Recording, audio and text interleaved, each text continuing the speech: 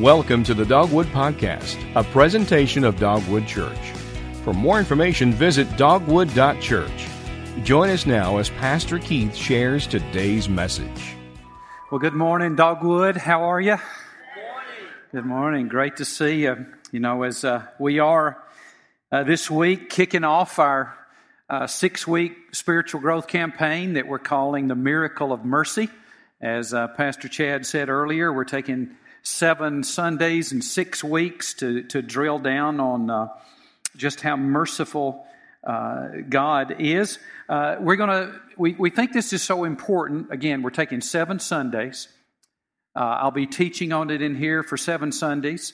We're going to take 6 weeks of our life groups. That's not only our adult life groups, but our middle and high school guys and gals, our elementary students, as they gather on Sunday mornings in their groups. We're doing 6 lessons, drilling down a little deeper on God's mercy toward us and how He turns us into merciful people. We are providing in your study guides for your life groups also 40 days of personal quiet times, personal daily devotionals to meditate on, and you can start those this week as well. And we're going to even be memorizing Scripture together to do this. In fact, I've got this week's is going to be on the screen. Take a look at it. It's Matthew chapter 5, verse 7. Read this out loud with me. Ready? Here we go. The merciful are blessed, for they will be shown mercy. Matthew 5:7. Now that's in the Holman Christian Standard Translation, which is what I'm using. But use any verse. Use your favorite English translation. If you are using an English Bible, we got a few internationals in our congregation who have Bibles in their own heart language. But we'll be all memorizing the same Scripture, studying in the same small group lessons, same passages here, same daily quiet times, all because we believe an understanding of God and His mercy is foundational to our faith. Many people do not understand that God is merciful. And that may be some of you. Many people think that God's the opposite of that and have a wrong view of God. That is why many people avoid God. That's why many of you stiff-arm God. That's why many of you are running from God, trying to stay distant from God, simply because you don't understand God's mercy. And God's mercy is so big that we can't cover it in one 30-minute talk in a worship service on Sunday mornings. We're going to take 6 weeks and 7 Sundays to do it. I love this verse in the Gospel of Luke. Luke, the biblical historian, in his writings in Luke chapter 1, verse 78 said this: Because of our God's merciful compassion, dawn from on high will visit us. Speaking of God Himself. So many people don't understand God's mercy. I've been asking one of my favorite questions, and it's this: what if we changed all that? And so that's what we're going to attempt to do. And so let's start today by defining mercy. It's going to be on the screen. Here's a good definition of mercy. Mercy is undeserved forgiveness and unearned kindness. Undeserved forgiveness and unearned kindness. That's a darn good definition of mercy. And that's the way God treats you. And that's the way God treats me. When someone forgives you and you don't deserve it, that's called mercy. When someone is kind to you and you've not earned it, that's called mercy. And you're going to need mercy every single day of your life, every single second of your life. The air that we breathe, the Bible says, is a mercy of God. The water that we drink, everything that we have for life to sustain and enrich our life is because of God's mercy to us. And the Bible says that God wants to show you and show me His mercy. God created you to love you and to show you His mercy. That's what He says in the Scripture. So today, to get us started, I want to ask two questions. When do I need God's mercy? And what difference does it make when I receive it? Now, there are many instances in life in which we would say, I need God's mercy right now. So I'm just going to drill down on one of those today. And it's and here it is. When do I need God's mercy? I need it most when I am ashamed. I need it most when I am full of shame. And when am I ashamed? It's when I've messed up. It's when I've made mistakes. Worse than that, a mistake is when you do something by accident. But a sin is when you do something on purpose. And I find that fills us with guilt. It fills us with shame. It sometimes takes us beyond embarrassment. And I need God's mercy when I am full of shame. Now, some of you are full of shame today. Some of you are in a prison of shame. You are imprisoned by your past. You think back of everywhere I've been, all that I've done, how long I stayed there. I am embarrassed. I'm beyond embarrassed. I am ashamed. I'm beyond ashamed. I am full of shame. And for some of you, it shows on your face. I represent God to many of you. To some of you in a really kind of unhealthy way. Because I'm not Him. I know Him, but I'm not Him. And so sometimes even when you greet me, you just kind of, you don't even want to. And I'm saying, what is, lift up your head, what is going on? It's shame. Now, how do you know? Because I've been ashamed. I've been ashamed. We all have. Not only do we not live up to God's moral and ethical standards as revealed in His Word in the Scriptures. We know that nobody's perfect. Nobody can keep all of God's will and ways. I don't even keep my own standards, and they're substandard to God's. You know what? And you don't either. You got these rules. You got these standards for yourself, the way you think you should live, what you should think, what you should say, how you should behave. And that you think everyone else should do the same thing, and you can't even live up to your own standards. How do you feel when you don't? Ashamed. You feel ashamed. We struggle with shame. This is beyond debate. I've never met anyone who did actually claim to be perfect. Sometimes it goes beyond that. Sometimes we have these destructive habits and behaviors that are so strong that they seem to control us. They grow in strength to the point that they control us. They have us in their grip. And we keep on making the same bad decisions and taking the same destructive actions over and over and over, day in and day out, every week in and week out, every month, every year, decade. Some of us are into multiple decades of being in the grip of bad decisions, self-destructive and sinful behaviors that have us in its grip, and to the point that our spouses and even our children, now maybe even some of our grandchildren, have said, why do you keep doing this? Not only that, it goes on to our parents and our friends, and then our teachers, and then our neighbors, and then the police, and then one day the warden ultimately says to us, how could you be so stupid? Why do you keep doing these things? Why do you keep behaving this way? How'd you end up here? Have you ever been there? How do you feel? Ashamed. You don't need anybody to tell you that you're messed up. You already know it. I already know it. And so what do? We need God's mercy. We need God's mercy.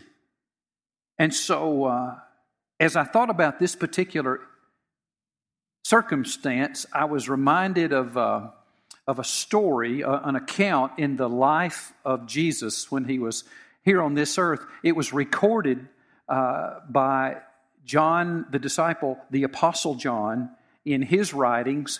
And we find it in the Bible, in the Gospel of John, chapter 8. If you take your Bibles, digital copy or hard copy, turn to the fourth book in the New Testament, Matthew, Mark, Luke, John. You'll get to the fourth Gospel. Go on to chapter 8. This is one of my favorite accounts in the life of Jesus. It's one of the most powerful stories, and it's the story of Jesus and his dealings with a humiliated woman. Beyond ashamed, humiliated woman, and how he dealt with her. And I think if you and I, no matter your level of guilt and shame and embarrassment about your past, I think if we go to her story and Jesus' encounter with her, we're going to find some forgiveness and freedom to move on to a brand new future. You know, you can't go back and change the past, but you can start now and rewrite the ending with Jesus, and that's where we're headed here. And so let me read this to you. John chapter 8, beginning in verse 2. This is God's word. At dawn, he went to the temple complex again, and all the people were coming to him. He sat down and began to teach them. Now, this is in Jerusalem, at the temple in Jerusalem, he being Jesus. Then the scribes and the Pharisees, these were two groups out of the Jewish faith in Palestine during the time in the life of Jesus. The scribes and the Pharisees. The scribes were the teachers and the theologians and the keepers of the Word of God. The Pharisees were a subset, kind of like their own little denomination of the Jewish faith, and they were highly committed. They were very conservative, highly committed. They had committed their entire lives to try to perfectly obey God's Word. And so you got to give them an A for effort. Here, you got to give them an A for effort. I mean, they were upside down. They didn't quite get it right yet, but they were working on it. So the scribes and the Pharisees were skeptical of Jesus. They didn't think he was who he said he was. They did not think he was the Messiah. And so here's what they did. The scribes and the Pharisees brought a woman caught in adultery, making her stand in the center. Now, the question comes, you can't do that by yourself. Where was the guy? Now, that's another sermon for another time. We'll try. Don't know. They don't mention him. But anyway, this is it gets bad here. So, teacher, they said to him, this woman was caught in the act of committing adultery. In the law, Moses commanded us to stone such women. What do you say? They asked this to trap him, in order that they might have evidence to accuse him. Jesus stooped down and started writing on the ground with his finger. When they persisted in questioning him, he stood up and said to them, the one without sin among you should be the first to throw a stone at her. Then he stooped down again and continued writing on the ground. One of the things I want you to notice in this very public situation of humiliating this poor woman is how Jesus guarded her dignity, how he treated her with grace and love and respect. Now, had she made a mistake? No, she'd done worse than that. This wasn't, oops, I committed adultery. Didn't mean to. No, that'd be a mistake. You can't, no, well, beyond that, she had sinned. There's not any culture, every major world religion says this is out of bounds. This is not just Judaism. This is not just the Christian faith. Every other world religion and thought system fundamentally understands this is out of bounds. This is morally, ethically, spiritually out of bounds. And it's done on purpose. This was beyond a mistake. It was a moral and spiritual foul-up. It was a sin. She had cheated on her husband, and that is not right in anyone's eyes. But Jesus protects her in this very awkward, very public humiliation. Now, later on in private, one-on-one, He's going to deal with her. We'll see that. He's going to deal with her sin. And He does so, here's the good word, gently. Very gently. Very gently. But He protects her dignity here. See, Jesus accepted everyone. And Jesus accepts everyone. He does not approve of everything they do. He accepted her. He did not approve of what she had done. Jesus accepts me. He does not approve of everything that I say and think and do. Jesus accepts you, but He does not approve of everything that you say, think, and do. Now, look at me. Let me see your eyeballs a second. Here we go. Everybody with me? Our culture says this: acceptance and approval are the same thing. They are not. They're not. They're not. You know, I have people that I know and love and like who are outside the faith and living in ways that aren't pleasing to God, and they say, "You've got to accept me, or or you're rejecting me." And accepting means you've got to approve of everything that I say, think, and do, choose and feel, everything that I value. Well, I just say I have a really deep answer for you. No, I don't. No, I do accept you. I do love you. But I don't. Hey, you guys have been around a while. Know I kind of like my kids. You know, I think they're the best daughters ever made. And, you know, but and I love them and I accept them. They're not perfect. I've not always approved of everything that they've said or thought or done. But I accept them. Jesus accepted everybody. He did not approve of everything they said or thought or did. And He still does not today. But He treats us with great love and grace and mercy. Now, again, no matter where you've been, no matter what you've done, you will be treated by Jesus this way. Our church, Dogwood, we're on a journey to become the kind of church where no matter who you are, what you've done, you're going to be treated with love and respect if you are connected to our church. Well, look at verse 9. When they heard this, they left one by one. When they heard what? He said, "The one without sin among you should be the first to throw a stone at her." When they heard this, they left one by one, starting with the older men.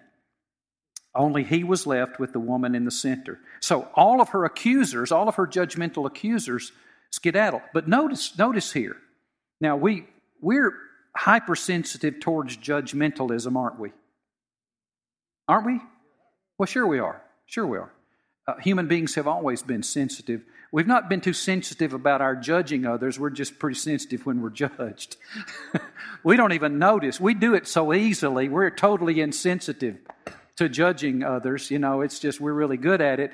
So much so we don't even realize we're doing it until it's done. But we're very sensitive about someone judging us, our motives, you know, and so forth. But notice that Jesus, not only did He treat this poor, humiliated woman with great grace and mercy, He treated her judgmental accusers very gently. He was God in the flesh. He didn't pull out the lightning bolts, you know, you bunch of judgmental jerks. You know, He didn't pull out His 10-point sermon on judging and beat the tar out of them. He just kind of doodled around in the dirt a little bit. Said, "Well, let's see. Okay, get your rocks. Okay, let's see, who's first? Whichever one of you has no sin." Just a gentle statement. Boom. But very gentle. Very gentle. You know, He's kind even in His conviction of our sin. And I think that's part of what it means in the book of Romans when it says it is the kindness of God that leads us to repentance. But it was good enough because they left. They left, starting with the oldest to the youngest. He said, now, why did it go that way? Well, here's why. Because generally speaking, again, if you are even remotely trying to know God, now again, these guys didn't have it right, but they wanted to have it right, and they were pursuing. If you are even remotely trying to know, love, and follow God, the older you get, the more aware you become of what a foul up you are. And how easy it is for you to sin, how easy it is for you to fall, how fragile you are. That those verses in the Scriptures that say, be careful where you stand lest you fall. You say, that's got my name on it.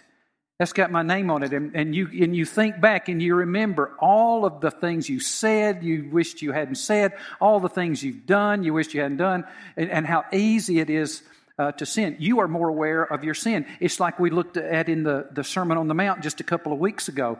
The closer you are to Christ, your sin gets bigger and bigger, so you might as well have a log in your eye. You know, it just blots out everybody else's sin. You can't even see the speck in your brother's eye. And so the older guys, they tended to get that first. As soon as the oldest guy there, Jesus said, the one who was without sin, he just started backing out. He just started backing out. Now, it's all you young guys who still think you know everything who still hang around with the rock and can easily feel better about ourselves because we can take the moral high ground over someone around us. You know, we can keep a little pile of rocks handy. But every one of them responded to the gentle confrontation of Jesus toward their sin. They said, he's right. Busted. I'm out of here. And so now it's just Jesus left with this woman. So what in a one-on-one situation now, what's he going to do? Look at verse 10 and 11. When Jesus stood up, he said to her, Woman, where are they? Has no one condemned you? No one, Lord, she answered. Neither do I condemn you, said Jesus. Go, and from now on, do not sin anymore. That's all he's going to say? Yeah. Again, not only did he not pull out his 10-point sermon on judgmentalism, he didn't pull out his 10-point sermon on adultery here. He just said, well, then I don't condemn you either. But go now and don't do this anymore. He did not condemn her. To condemn means to pass judgment and pass sentence. I sentence you to hell. I damn you to hell. That's where we got that phrase. It's done. It's over. You're toast. He didn't condemn her. He also did not condone. Look, these were C words. Condemn? No. Condone? No. He did not condone her shameful, sinful behavior. It was terrible. It was destructive to her and everyone else. He did not condone her behavior. He did not say it's okay like your granddaddy would. Oh, it's okay. Just don't tell. You know, I know how that works now. I'm a grandfather. And this week, a couple of times, I said to my granddaughter, don't tell your mama, you know. Grandfathers, I see you. Am I right? You know how you do that? This doesn't count toward you. Well, Mama said, I know, but Mama's not here. So, you know, that kind of stuff. No. He didn't do that. He didn't say, it's just a little adultery. No, he didn't do that. He did not condone. He didn't condemn. He didn't condone. He confronted. He confronted her sin. He called it. He didn't say, it's just a mistake or everybody messes up. He said, go and sin no more. Don't do it anymore. It's sin. He confronted her, but he confronted her gently. That's all it took.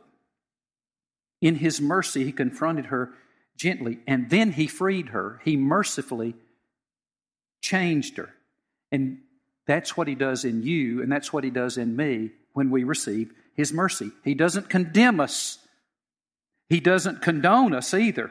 He confronts us and deals with our sin, our sinful, shameful behavior gently and changes us, and that makes all the difference. So what happens when I ask for God's mercy through Jesus? Two things. It's in your notes. Jot this down. Here's what He does. God's mercy forgives me, and God's mercy frees me. Now, those are both necessary.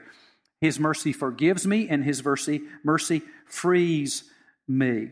Forgiveness takes care of the guilt of my past.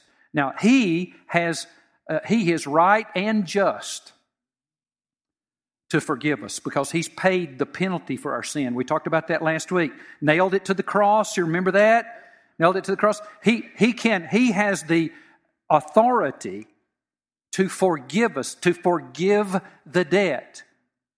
And 1 John 1:9 says to cleanse us from all unrighteousness. He has the authority to do that. He forgives us. The freedom that He gives is the power to change the future. That I no longer have to live in these bad decisions and bad behavior. I no longer have to live in this shame. He takes it away. I'm forgiven from my past. He takes away the shame and the guilt so that I can get on with my future. Look at Isaiah chapter 61, verse 1. The Spirit of the Lord God is on me because the Lord has anointed me to bring good news to the poor. He has sent me to heal the brokenhearted, to proclaim liberty to the captives and freedom to the prisoners. I said earlier, some of you are in the prison of your own shame. You are imprisoned by your guilt. You are imprisoned by your regret over your sinful behavior in the past.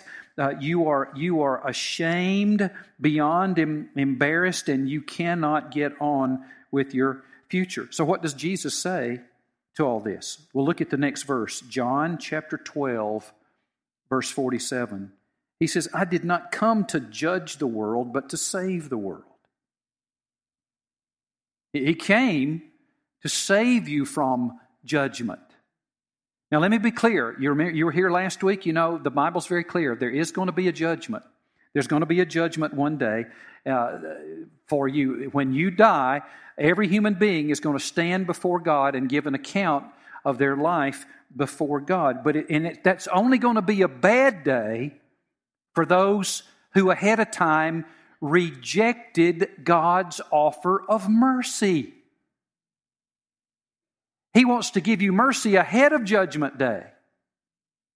Only those who reject His mercy will find themselves in a sad situation on Judgment Day. He wants to show you His mercy. The only people who are going to be judged negatively on Judgment Day are those who have rejected the mercy of God. Look at this, James chapter 2, verse 13. This verse in the Bible says, mercy triumphs over judgment.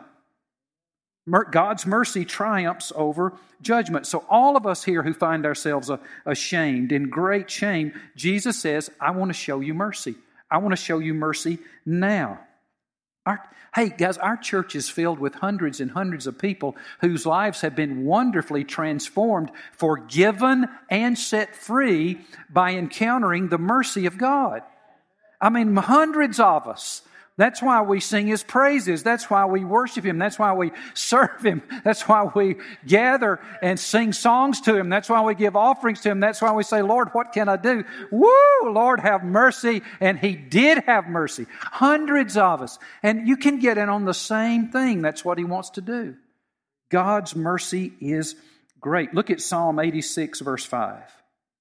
The Living Bible paraphrase states it this way. It's beautiful. I love it. He said, "Oh Lord, You are so good and kind, so ready to forgive, so full of" what? Mercy. For all who ask. For all who ask Your aid. If you come to God with your shameful, guilty, sinful, embarrassing habits and behaviors, He's not going to scold you. He's going to save you. What save means to be forgiven the guilt and set free for the future. He's going to save you. That's what He says right there. He's ready. He wants to do it. He wants to show mercy, and even more than that. Look at this passage in the Bible, Hebrews chapter 4, verses 15 and 16.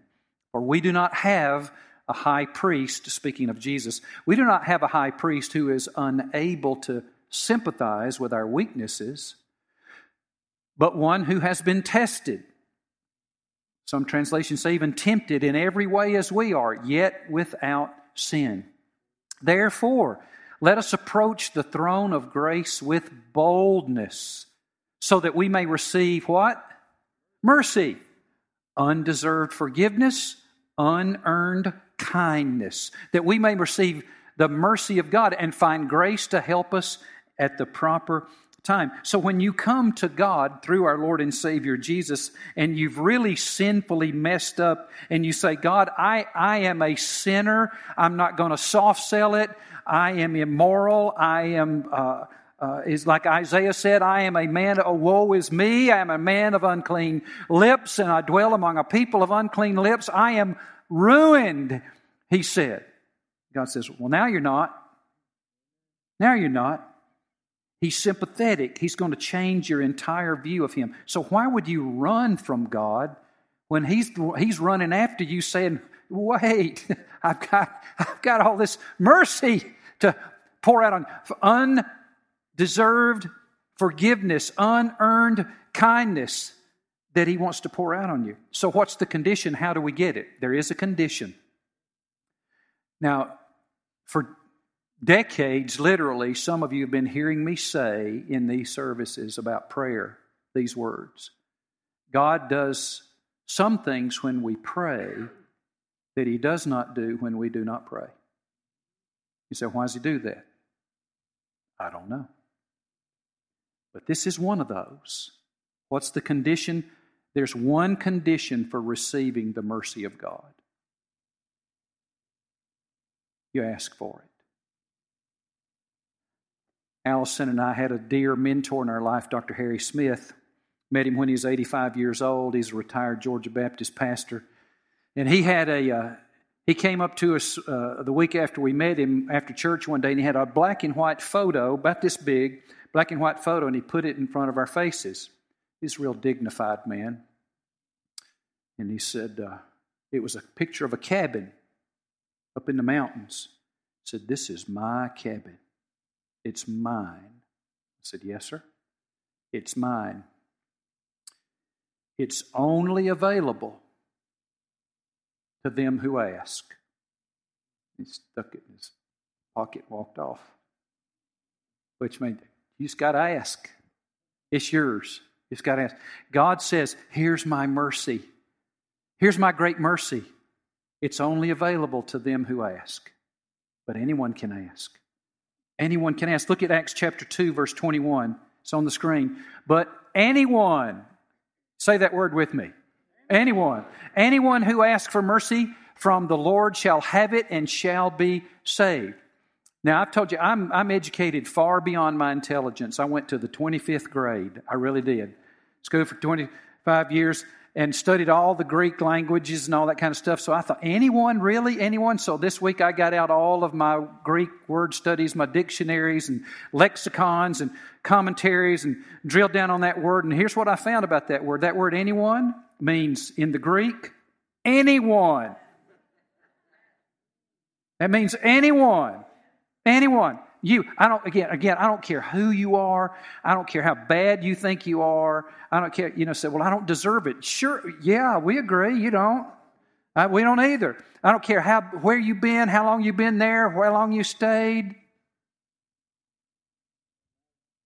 Anyone who asks for mercy from the Lord shall have it. So you ask for it. For some of you, God's been preparing you your entire life for this moment. This very moment to say, I have loved you all your life. I made you. I have a plan for you. I created you. And now I want to show you my mercy and kindness. I've been waiting to do this for you your entire life. And here's God's message in Isaiah 30, verse 18. Therefore the Lord is waiting to show you mercy, and is rising up to show you compassion For the Lord is a just God. All who wait patiently for Him are happy. Pray with me. So we're going to pray. We're going to close in prayer. And if you have never asked God for His mercy, some of you are unbelievers. You would never consider yourself a Christian. You've never been following Jesus, but now you're ready. You can do this for the very first time. Some of you are Christians, and because of your failures as a Christian, you've been walking around in this prison of shame. You've never come back to Him and asked Him for that mercy over your sins as a disobedient child of God. Will you do this now? You do this now. I'm going to coach you through a prayer time. There's nothing magical about these words. God's more concerned with the attitude of your heart than He is the words of your mouth. But you pray these from your heart to the Lord Jesus after me. Dear Lord Jesus, I admit that I have gone my own way. I have sinned with my thoughts and words and deeds. And I'm ashamed. Full of shame, really. I'm sorry for my sins. And I now turn from them in repentance. I do believe You died for me. I do believe You took my sins in Your body on the cross. Thank You for Your great love and mercy. I now ask for it. I now open the door of my life to You, trusting in Your mercy. Come in, Lord Jesus. Come in as my Savior and forgive me. And cleanse me. And now free me to live for You. Accept me and take away all my shame.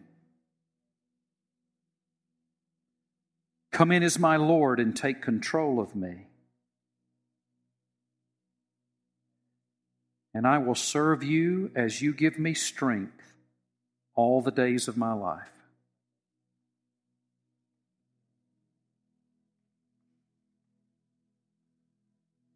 Heavenly Father, thank You for hearing these prayers. And thank You for all those right now who've received by faith Your great mercy. Thank You for forgiving them of their sin and all of the guilt and shame that goes with it. And thank You now for freeing them to change and live for You in the future. And it is in Christ's name that we pray. Amen. Quietly look at me, would you? Take your communication card. If you prayed to receive Christ for the very first time, ask for His mercy for the very first time, on the back side of this card, it says, "Today and there's a little statement there that says, "I prayed and asked Jesus into my life." That's what we just asked you to do there. If you did that, let me know. Check this box, turn in your card. I've got a packet called a Getting Started with Christ packet I want to send you in the mail with some materials just to help you start enjoying this new life with Him in His mercy, moment by moment, day by day. If you have personally prayed to receive Christ, either this morning or maybe it's been in the last 10 years, but your next step of obedience, the Bible says, is to confess that publicly by being baptized. So check that statement that says, "I want to talk with someone today about baptism." Our team will be in touch with you. On November the 13th, we're going to baptize a bunch of people in our services that Sunday, and you can be a part of that as well. Well, we're going to sing about God's mercy and celebrate it now. I'm going to ask Kevin and the team to come, and you join in. God bless you. Thank you for listening to the Dogwood Podcast. We hope you enjoyed the message. For more information and other sermons, visit dogwood.church. If you'd like to give to Dogwood Church, you can use your smartphone and text keyword Dogwood to 779-77 or click the Give link online. You can now download the Dogwood Church app for Apple and Android devices for podcast, video, and more.